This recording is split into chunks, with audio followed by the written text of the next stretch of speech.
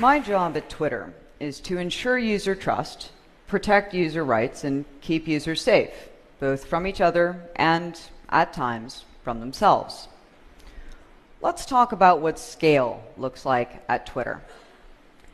Back in January 2009, we saw more than 2 million new tweets each day on the platform. January 2014, more than 500 million. We were seeing 2 million tweets in less than 6 minutes. That's a 24,900% increase.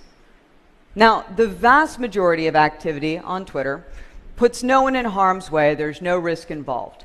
My job is to root out and prevent activity that might. Sounds straightforward, right? You might even think it'd be easy, given that I just said the vast majority of activity on Twitter puts no one in harm's way. Why spend so much time searching for potential calamities in innocuous activities? Given the scale that Twitter is at, a 1 in a million chance happens 500 times a day.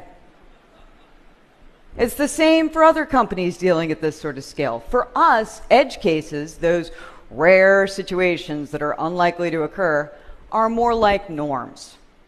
Say 99.999% of tweets pose no risk to anyone. There's no threat involved. Maybe people are documenting travel landmarks like Australia's Heart Reef, or tweeting about a concert they're attending, or sharing pictures of cute baby animals.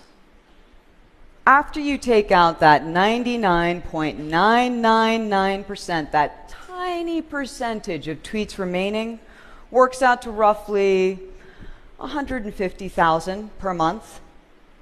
The sheer scale of what we're dealing with makes for a challenge. You know what else makes my role particularly challenging? People do weird things. And I have to figure out what they're doing, why, and whether or not there's risk involved, often without much in terms of context or background. I'm going to show you some examples that I've run into during my time at Twitter. These are all real examples of situations that at first seemed cut and dried, but the truth of the matter was something altogether different. The details have been changed to protect the innocent and sometimes the guilty. We'll start off easy. If you saw a tweet that only said this, you might think to yourself, that looks like abuse. After all, why would you want to receive the message, yo, bitch? Now, I try to stay relatively hip to the latest trends and memes, so I knew that yo, bitch was also often a common greeting between friends, as well as being a popular Breaking Bad reference. I will admit that I did not expect to encounter a fourth use case. It turns out it is also used on Twitter when people are role-playing as dogs.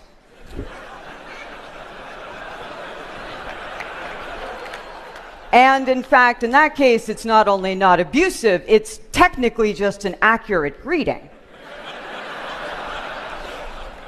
So, okay, determining whether or not something is abusive without context, definitely hard.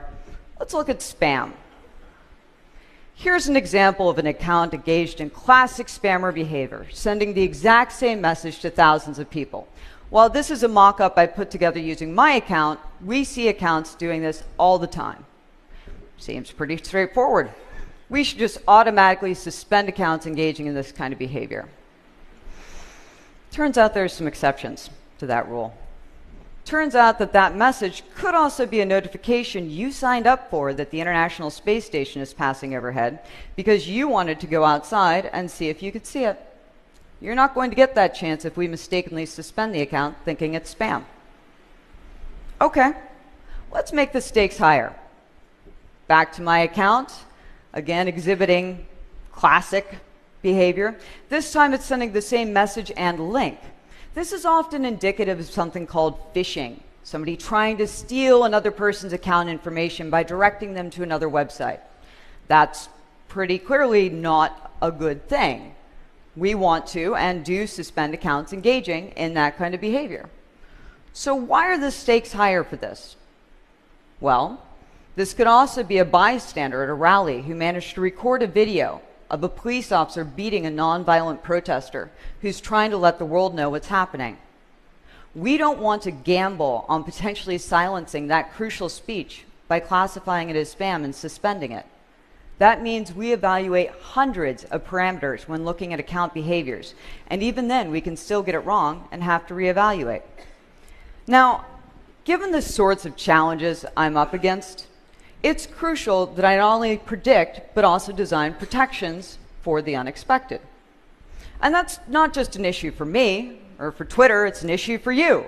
It's an issue for anybody who's building or creating something that you think is going to be amazing and will let people do awesome things.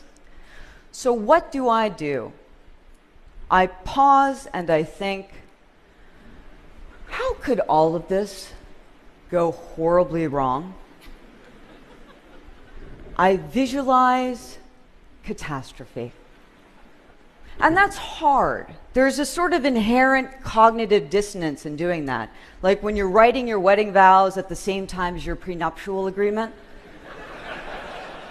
But you still have to do it, particularly if you're marrying 500 million tweets per day. What do I mean by visualize catastrophe? I try to think of how something is, say, benign and innocuous as a picture of a cat could lead to death and what to do to prevent that, which happens to be my next example. This is my cat, Eli. We wanted to give users the ability to add photos to their tweets.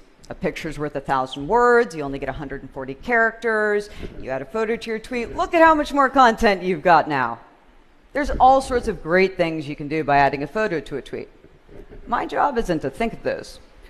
It's to think of what could go wrong. How could this picture lead to my death? Well, here's one possibility. There's more in that picture than just a cat. There's geodata. When you take a picture with your smartphone or digital camera, there's a lot of additional information saved along in that image. In fact, this image also contains the equivalent of this, more specifically, this. Sure, it's not likely that someone's going to try to track me down and do me harm based upon image data associated with a picture I took of my cat, but I start by assuming the worst will happen. That's why when we launched photos on Twitter, we made the decision to strip that geodata out.